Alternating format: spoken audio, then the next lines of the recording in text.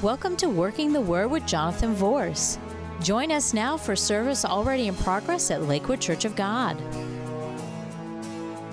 Psalms 85 and verse number 6. Wilt thou not revive us again, that thy people may rejoice in thee? Habakkuk chapter 3 and verse number 2 says, O Lord, revive thy work in the midst of the years. Let's pray. Father, we just come to you now in the name of Jesus. And Lord, I pray that you would help me to be able to effectively communicate what you would have me share with these people today. Lord, I pray that our hearts, God, would be passionate for revival again. Touch me, Lord. Touch me, Lord, to speak fluently and to clarify what needs to be said. And we give you praise in Jesus' name. And everyone said, Amen. The need for revival, Psalms 85 and 6 says, Will you not revive us again, that your people may rejoice in you? Habakkuk chapter 3, verse number 2 says, O Lord, revive your work in the midst of the years. All my life, as long as I can remember, I have been passionate about revival. I want God to move. I don't understand people that come to church Sunday after Sunday, Wednesday after Wednesday, and they don't care if God moves or not. I mean, I know we can all have a bad day every now and then, and that's okay. I think all of us have permission to have to deal with that. But I think that overall, our lives should be going after God. We should be searching, reaching for Him. A church that's alive is a church that's in revival, or a church that is chasing revival. A church that is passionate after God.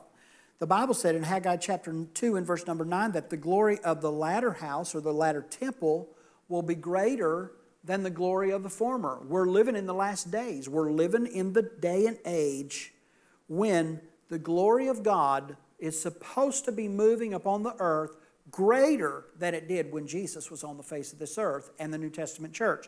And just let me say this, just so you know, okay? This world is in revival. We may not be having it in America like we're used to having it, but this world is in revival. When they can pull together 30,000 people in a country like Pakistan and have 9,000 of them give their life to the Lord Jesus Christ, I call that revival. When the Ukrainian Church of God churches, Ukraine this week reaches 101 Church of God churches in the country of Ukraine. And that's just Church of God. That's not talking about any of the other ones. That's revival. That's revival. I have a friend that just came back from South Africa. And he told me, he said, my goodness, he said, the glory of God, he said, was everywhere. He said, God would sweep that area. And he said people would just fall under the power of God. That's revival. That's revival. And he's wanting to go back to India because he came from India. He wants to go back to India to experience the move of God. Sometimes I think what happens is we get insulated in the United States of America bubble. And we forget to look around the world. But I want to encourage you to go home tonight or tomorrow or sometime this week, the rest of this week, and Google Christian revival or revivals around the world and see what God is doing around the world. We are in an awakening. We are in a global awakening. We're used to it happening either in England or in America first. This time, it's happening in other countries first, the places where we sowed our seed before. It's happening in other countries first, and I'm believing that it's going to go ahead and spill back over here into the United States of America. So the Lord declared in His Word that the glory of the latter house would be greater than the glory of the former house. And I don't think that we're there yet. I don't think we're there yet. I don't think we're experiencing God in His fullness and the move of God in His fullness. Because in the New Testament church, and it's happening in different parts of the world, but in the New Testament church, sometimes there'd be 3,000 to 5,000 people saved in an entire day. In one day. Signs, wonders, and healings and miracles were commonplace. the shadow of Peter passing over people would cause the sickness to leave, and they would be healed. Handkerchiefs from his body was given to sick people, and sickness would be gone. That's revival. That's the move of God. The Bible said in Luke 24 and verse 49, "Behold, I send the promise of my Father upon you, but wait until you are endued with power from on high." So that was a promise from Jesus to the disciples and to the church. He said, "I'm sending the promise of the Father upon you, but wait until you be endued with power from on high." In Acts chapter 1 and verse 8, the Bible said, "You shall receive power after that the Holy Ghost has come upon you. You'll be witnesses unto me both in Jerusalem, Judea, Samaria, the uttermost parts of the earth."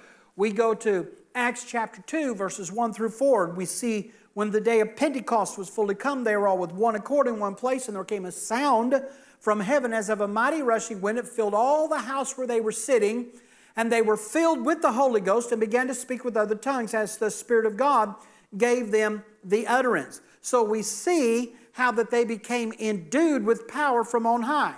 In the Old Testament, or before Jesus resurrected, the Holy Spirit did come upon people, but on the day of Pentecost, He changed things and He started coming into people and flowing back out of people. And so that's the difference. So we go throughout the book of Acts and we see where there were people that were saved by the thousands. In fact, church historians say that the church at Jerusalem, under the leadership of ministers like Pastor John Polycarp, in the first 6 months after Jesus ascended into heaven, church historians like Josephus will tell you that the church grew to as many as 60,000 converts in 6 months. 60,000 converts in 6 months. Now, what fires me up about that is my Bible tells me that the glory of the latter house will be greater than the glory of the former house. So if God's going to pour out His Spirit in 6 months after the ascension of Jesus and the Holy Spirit comes down, and 60,000 people are going to give their life to Christ, what's God going to do today? Benny Hinn went to Africa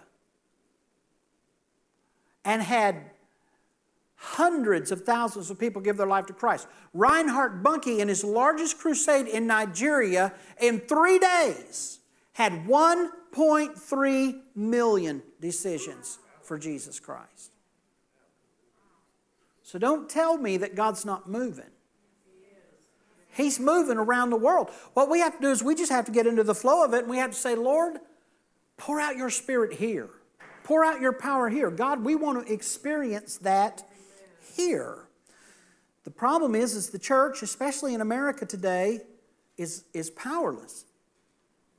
For the largest part, they're powerless because, and I was thinking about it today, and I just about made a Facebook Live, and I haven't done that in a while, in a week or two, and I just about made a Facebook Live post about it, and I decided not to. I decided against it. But the problem with the church in America is we are bitten by entertainment theology. The lights have to be just right. The music has to be just right. It has to be more like a production than a worship service and all of these kinds of things. When I met my friend from Pakistan over there in Orlando, he made the statement. I said, "Aren't you worried about getting killed?" He said, "Well, if they kill us," he said, "they just send us to God quicker." And he wasn't kidding. I mean, that's just their mentality. And so they're out there baptizing. I've been seeing pictures. He's been sending me pictures. They're baptizing people in creeks. They're baptizing people in basins. They're baptizing people, and they're telling them, "Go home and don't tell your family you're a Christian." He said, because if they tell their family they're a Christian, their family will kill them. Their family will kill them. But it's not stopping them from winning all of these people to Jesus.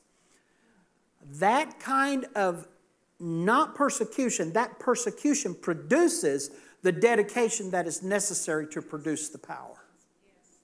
So persecution doesn't produce power, but it aids in it. And so what happens is people just go all out for God. They just completely sell out to the Lord, and they say, Lord, I'm going to trust you. I'm going to believe you. It doesn't matter what they say about me. It doesn't matter what they do to me. Lord, just pour your power through me.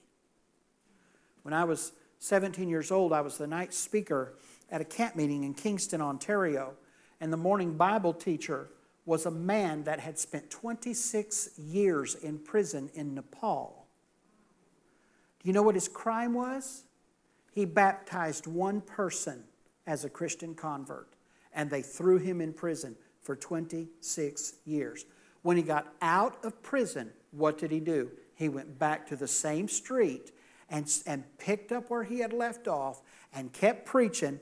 Thankfully, the government had changed some, and they didn't throw him back in prison, and he was winning people to Jesus all over Canada. That kind of dedication is what it takes to produce the power. We grew up in church singing, Lord, send revival. We grew up in church singing, there's going to be a revival in the land. We sang that Carmen song, Revive Us, O Lord, Revive Us, O Lord. We did that, and my prayer today hasn't changed. God, revive us. Lord, revive the church in America. Lord, revive Lakewood. Lord, revive Lakewood. I mean, we need revival. I've been saying it for almost a year. I tell my wife all the time, Lakewood needs revival. I tell the staff that. Lakewood needs revival. It's a good church. It's full of great people. This is a wonderful church. But as the pastor, in my heart, I know it's full of great people and wonderful people, but I want to see you more passionate about God than you are. I want to see you going after God. I'm not finding fault. I'm just concerned about your spiritual welfare. And that's my job, isn't it? That's my job. And I want to see us get more hungry for revival. Now, the definition of revival means to sustain life, to be restored to life or health, to cause to grow, to restore, and revival. And once something gets revived, that means that it's alive and it will grow and continue to bear fruit. That's what revival, that's the results of revival. Now, there's two kinds of revival in the Scripture. There's personal revival. David said, I will encourage myself in the Lord. So there's personal revival, and there's corporate revival. And the corporate revival would be what we would call in the church a church revival, where the power of God comes down. Revival is not for the lost. Revival is for the saved. I said revival is not for the lost. Revival is for the saved. The saved. Revival means to bring back to life again. And so when we say, God, revive us, what we're saying is, God, bring us back to life. Lord, help us to feel like we're living more than we feel like we're living now. Make us more passionate about you. Make us more passionate about the things that you're doing. God, get us excited. You know, I told the Lord the other day, I said, Lord, and I still pray, but I told the Lord, I'm just going to be very transparent. I told the Lord, I said, Lord, help me to fall in love with prayer again. It doesn't mean I'm not praying, but I said, God, I need you to help me fall in love with prayer again. Lord, help me to be excited when I know that there's a period of time on my calendar during the day where I can shut my door and tell Kim I'm shut in, leave me alone, unless somebody's dying or crying when they come through. Don't knock on my door. And I do that every now and then. I'll tell her, leave me alone. What happens when I do that? I get alone with God. I'll put worship music on. I'll sit back. Sometimes I'll pull my chair out and I'll kneel down at the chair. Sometimes I'll go around to the other. Sometimes I stretch right out on the floor. And I just soak in the presence of God. And I just start talking to the Lord and start ministering to Him and let Him fill us up. We need to pray that, don't we? Lord, help us fall in love with prayer again. Getting people to come here to pray before church is like pulling teeth. It is. It is. I'm observing, not fault-finding. I'm observing. And I'm praying, God, help our church want to pray. Help our church want to come and spend some time with the Lord. Help our church get passionate about the move of God. What do we look forward to when we come to church? Do we look forward? What do we look forward to more than anything else? Is it the people we see, or is it what we're going to receive from God that day? See? And that's what Lord, I want us to get to the point where we can't wait to get to church because we know you're going to move, and God, I'm going to get mine. What you've prepared for me, I'm going to receive it, and I want to see us get passionate about that and hungry for that again. Now, what are some of the signs that a church needs revival? I've got 6 of them down here, and these are just signs that a church needs revival. First of all, a church that needs revival usually has quite a few people in it that are very easily offended. Very easily offended. That's one of the signs that a church needs revival. And especially this generation. You know, you can't have a conversation with this generation without them thinking you're hollering at them or trying to correct them. I'm serious. You can just have a conversation with them, and they think you're hollering at them. I mean, just talking like this. Quit hollering at me. I didn't even raise my voice. I'm just talking to you. Okay? Well, that offense is a sign that they need revival. This generation needs revival. The church needs revival. Another sign that a church needs revival is that people gossip easily. You know, you go for Bible study, and when you leave, you really haven't hardly cracked the book, but you've talked about everybody and their brother and tried to figure things out, and you know, and you've come up with conclusions of things without any facts at all, and so you think you got everything all figured out, and you don't even know what you're talking about. And then you go start spreading it. I hear that happens over and over. You'd be surprised at the mess we have to clean up sometimes over things that people think. People will tell me, I just scratch my head. Where'd you come up with that? Well, we was at a Bible study and they were talking about it and this is what they said. And I said, well, they don't even know what they're talking about. Well, that's a sign that a church needs revival. You go to Bible study the Bible. Study the Bible. Pray for one another. Encourage one another. Lift one another up. If it's not conducive to lifting someone up, politely excuse yourself. You don't have to be rude about it. You don't have to say, y'all going to hell and get up and leave. You don't have to do that. No. You don't have to do that. You can just politely excuse yourself and you just be a part of a group of people that's strengthening one another and encouraging one another and lifting one another up. A church that needs revival will compromise with and justify sin. They'll try to find an excuse to make sin right. A church that needs revival will act and talk like the world. A church that needs revival will put sports and personal entertainment over God's house. Ooh, Jesus. Hello. And a church that needs revival, you know for sure, they need revival because they're not reading their Bible and praying. The people aren't reading their Bible and praying like they should. So let's talk a little bit about the history of revival, okay? Throughout the history of the church, there have been times when God has sent His power to stir the people, to seek after Him. From the 1500s to the 1900s, I'm just going to hit 3 of them, okay? In the 1500s, we had what we called the Reformation, and that was Luther and Calvin's Reformation, and that Reformation was all about reminding us that we were saved by grace. Not by works, but we were saved by grace. Then in the 1700s, we had what we called the First Great Awakening. And that's where Wesley and George Whitefield and Jonathan Edwards, they evangelized. They preached to the lost in fields. They would get run out of the town and they would go to a field somewhere and preach, and 10,000 people would show up and people would give their life to Christ. It was God. Jonathan Edwards had bad eyes. And when he preached the message, sinners in the hands of an angry God, he didn't preach it with theatrics. He didn't preach it with music in the background. He didn't preach it with lights and shows and production. He couldn't hardly read. He had it written.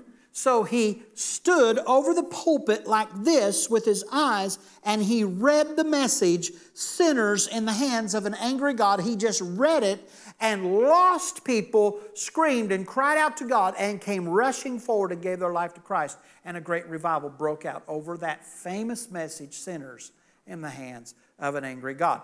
It wasn't The way he preached it, it wasn't the theatrics, it was the power of God. The power of God. In the 1900s, we have what we call the Pentecostal revival. In 1906, William Seymour at Azusa Street would be preaching, a black man, and he would be preaching. And they said that you couldn't get within a block of that place where they were having revival. The Holy Spirit would just pull you right in and pull you to the altar to give your life to Jesus Christ. Then we go on in the Welsh revival of 1904. In 1904, there was a 26-year-old youth intern by the name of Evan Roberts that had been praying for revival since he was 15 years old. 26. So he'd been praying for revival for 11 years, and he believed that God showed him that God was going to begin by pouring out His Spirit on Wales, England. And so his prayer for 11 years was this: bend me, O Lord. Bend me like as in prayer. Bend my knees. Bend me, O Lord. So finally, a pastor let him speak following a prayer meeting, and only 17 people stayed, and most of them were youth and young adults. And they all ended up at the altar crying out to God until 2 a.m. in the morning, and that week, 60 people were saved. In the next 1.5 years, 100,000 people gave their life to Christ in Wales because a 26-year-old for 11 years prayed, bend me, O God. Bend me, O God. It changed the national culture. Bars, liquor stores shut down. They're saying in some of the towns, the entire police force was completely dismissed. Revival broke out all over Wales, and the prayer meetings would last. It was a revival of prayer meetings. It wasn't like praise and worship and preaching. It was a revival of prayer meetings. And it is said that as many as 2,000 people would attend those prayer meetings and pray from 1 a.m. until 5 a.m. And they would pray, and then they would go home, get a shower, whatever, go to work, come home, get something to eat, go to sleep until about midnight, and then they would go back at 1 o'clock and start praying again and pray for 3 or 4 hours. And that was the beginning of their day. The result was 100,000 people in Wales gave their life to Jesus Christ in a year and a half. Aimee Semple McPherson, the founder of the Foursquare Gospel Church, was a farm girl from Ingersoll, Ontario, who preached her first message at the age of 17. And that whole entire denomination, the Foursquare Church, was birthed out of the healing ministry that God gave to Aimee Semple McPherson. So the Bible tells us in 2 Chronicles chapter 7, verses 1 through 3, that when Solomon had finished praying, that fire came down from heaven and consumed the burnt offering and the sacrifices, and the glory of the Lord filled the temple, and the priest could not enter the house of the Lord because the glory of the Lord had filled the Lord's house. And when all the children of Israel saw how the fire came down and the glory of the Lord on the temple, they bowed their faces to the ground on the pavement and worshiped and praised the Lord, saying, "For He is good, for His mercy endures forever." 11 verses later, we have that famous scripture, "If my people who are called by my name will humble themselves and pray, and seek my face and turn from their wicked ways, then will I hear from heaven, and I will forgive their sins, and I will heal their land." The point that I want to make in this part of what I'm sharing with you tonight is simply this: we can't have revival without prayer. We can desire it, we can expect it, we can want it, we can study about it, we can talk about it, but we can't have revival without prayer. And if we really want revival as a church, we're going to have to figure out why we don't want to pray and fix it and get to where we do want to pray. And so we need to pray and say, "Lord, give me passion for prayer again. Lord, let me look forward to the time that I can pray with you. Now, you say, well, I pray all day long. I pray when I'm going down the road on my car. And we can do that. I do that too. But I'm talking about, we schedule appointments for everything else. Why don't we schedule a time every day where we say, you know what? I'm turning my phone off. I'm telling my husband or my wife, you're not going to be able to get a hold of me during this time because this is my time with God. And go somewhere, even if you have to go in the bathroom at your house and lock the door and make everyone else think you're taking a bath or something, okay? And spend that time with the Lord in prayer. 15 minutes. Start with 15 minutes. You'll be surprised. The first 15 minutes will seem like it takes forever. Within a week, you'll be like, oh my goodness, is 15 minutes over already? See?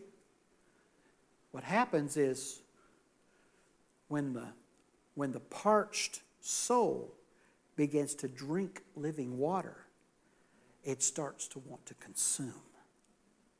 And the more it consumes, all of a sudden, ministries no longer work. Coming to church is no longer work. Serving God is no longer work. Ministering to people and reaching out to people is no longer work. It becomes a pleasure. It becomes a pleasure. 4 keys to revival, real quick like. I'm going to try to get it done in 5 or 10 more minutes here. Humility. To admit our need for God. There was this young lady, I told him I probably wasn't going to share it in the office because I shared it with her today, but I think I'm going to share it. There's this young lady, she comes to her pastor and she said, Pastor, I need you to pray for me. We're talking about humility now. Pastor, I need you to pray for me. And he said, well, honey, what's wrong? And she said, I'm really dealing with this sin. And she said, I need the Lord to help me with it. He said, well, what's the sin? She said, I know I'm the prettiest girl at church. And she said, I deal with that. She said, I sit there and I think about, you're the prettiest girl in here. And he said, honey, that's not sin. You're just misguided.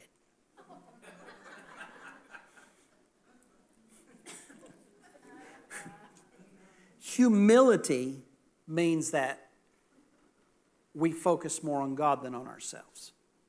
Humility means that we know we need God. Humility means that we acknowledge that need for God. That many of us go through the whole day. Sometimes we go through the whole day without calling on Him. We say we need Him, but do we ever really call on Him? See, here is what Jim Cymbala, who is the pastor of the Brooklyn Tabernacle Church in Times Square, here's what he said. This is a quote from him. He said, God is attracted to our weakness. He can't resist those who humbly and honestly admit how desperately they need Him. Our weakness, in fact, makes room for His power. Powerful man of God who went to Times Square and God has used him to transform that entire area, especially with the Brooklyn Tabernacle Choir, him and his wife, and it is a church of revival. And so he reminds us that when we come on bended knee before the Lord, that is the position of power. So humility is required for revival. The second thing, and we touched on it, is prayer. To pray in boldness and to pray with faith, to pray in the correct way. The Bible said in Mark 11:24, it says, therefore I say to you, whatever things that you ask when you pray, believe that you receive them and you will have them. Leonard Ravenhill. How many know who Leonard Ravenhill is? You ever heard of Leonard Ravenhill? Some of you have heard of Leonard Ravenhill, some of you haven't. But he was a very famous revivalist in years gone by. Here's what he quoted. Here's his quote. He said, faith's supreme longing is for the return of the glory that has departed from the sanctuary. If we today could rediscover the virtue in that name, the victory in that name, the violence against Satan in that name, we could set this world alight for God. Leonard Ravenhill. So it takes prayer. It takes humility, it takes prayer. The third thing that it takes for us to have revival is we need to seek His face. Tommy Tenney that wrote the famous book, God Chasers. Has anyone in here read that book? God Chasers. Here's what he said. God chasers are after the fresh presence of the Almighty. Sometimes their pursuit raises the eyebrows of the existing church, but usually they lead the church from a place of dryness back into the place of His presence. It's simply not enough to know about God. We have churches filled with people who can win Bible trivia contests, but who don't know Him.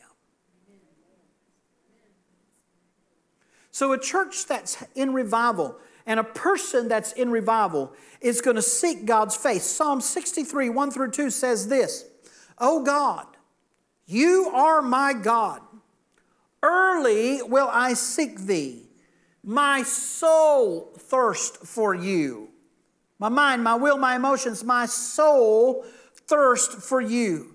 My flesh longs for You. My flesh longs for You in the dry and thirsty land where no water is. So I have looked for You in the sanctuary to see Your power and Your glory. That's David's prayer, crying out to God. That should be our prayer. God, our soul searches for You. Our soul longs for You. We're in the sanctuary. We're in the place where Your power is. We're in the place where Your glory is. We're making ourselves available for the move of God. You see, we have to realize that revival is not a formula. It's fallen in love with Jesus again. Can I say that again? Revival is not a formula. It's fallen in love with Jesus again. And what's wrong with the church is they don't love Him like they used to. They don't love Him like they used to.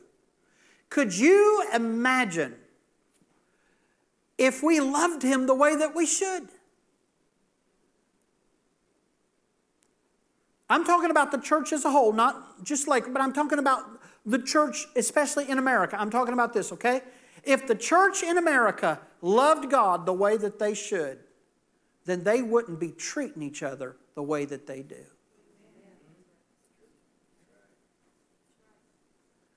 Because we're His body.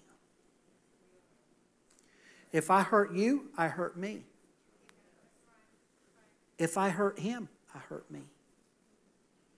And I don't just hurt me, I hurt you too. Because we're in this together. We need to love Him. We need to love Him. Now, let me say this. I just feel prompted by the Holy Spirit to say it like this, okay? Because I think we need to, I need to get this point across. What if you treated your spouse the way you treat God?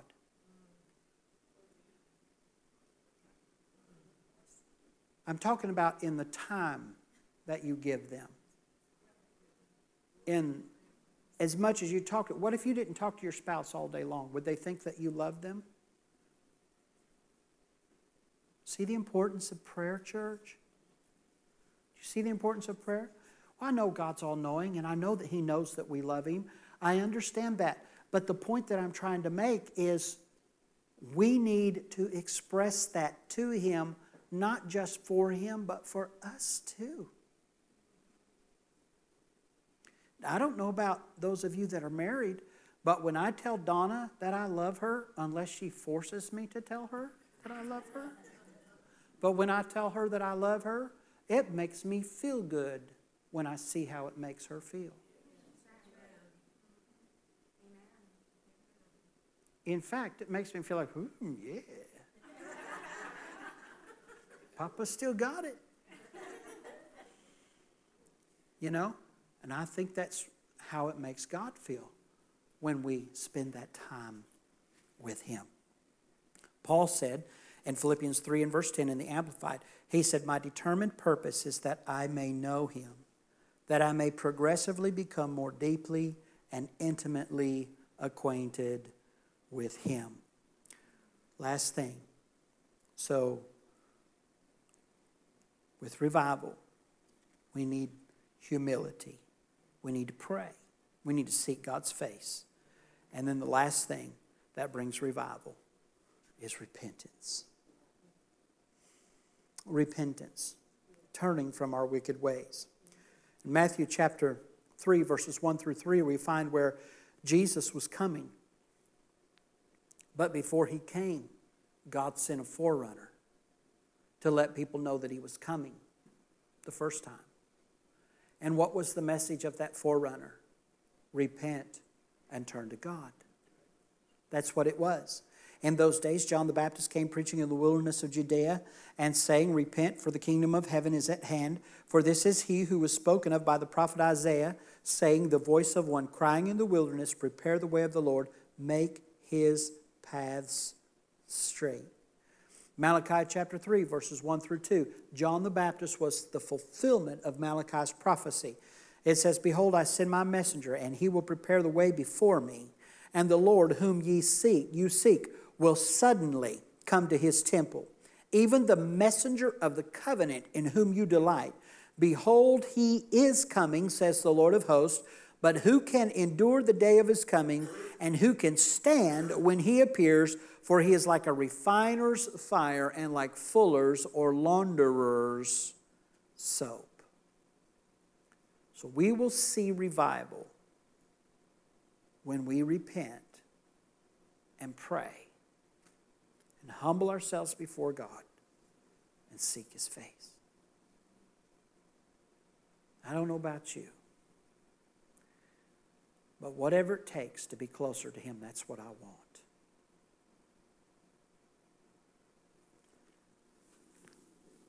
I'm through with mundane Christianity.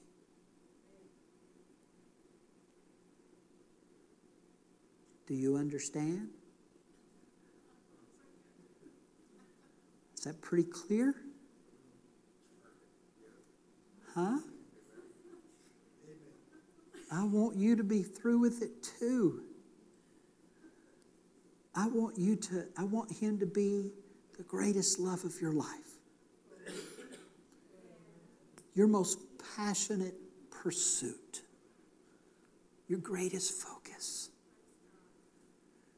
And the small group that comes on Wednesday night, which represents a much larger group, obviously, for Sunday morning. Just this group, if we would passionately pursue God, it would change this entire community. Not just our church, but this entire community. So my message to you tonight, and my encouragement to you tonight, now I can see you. My message and encouragement to you tonight is let's go after God. Let's get hungry for revival. Let's make these next few days times of, let's have moments in these next few days where we sit down for 5 or 10 minutes and we say, okay, God, I'm going to listen to you. Will you open up to me areas in my life that's keeping me from being close to you like I want to be? Because God, you are my most prized possession. I want to be close to you. Okay? Praise the Lord. Hallelujah. Let's all stand. Come on. Thank you for joining us on Working the Word. For more information, go to our website at www.suncoast4, and that's the number 4, Jesus.tv. You may also write us at 12637 Pony Lane, Hudson, Florida, 34669. Or you may call us at 727-856-1770. Our office hours are Monday through Wednesday, 9 a.m. to 5 p.m., Thursdays, 9 a.m. to 2 p.m. And remember, the Word will work if you work the Word.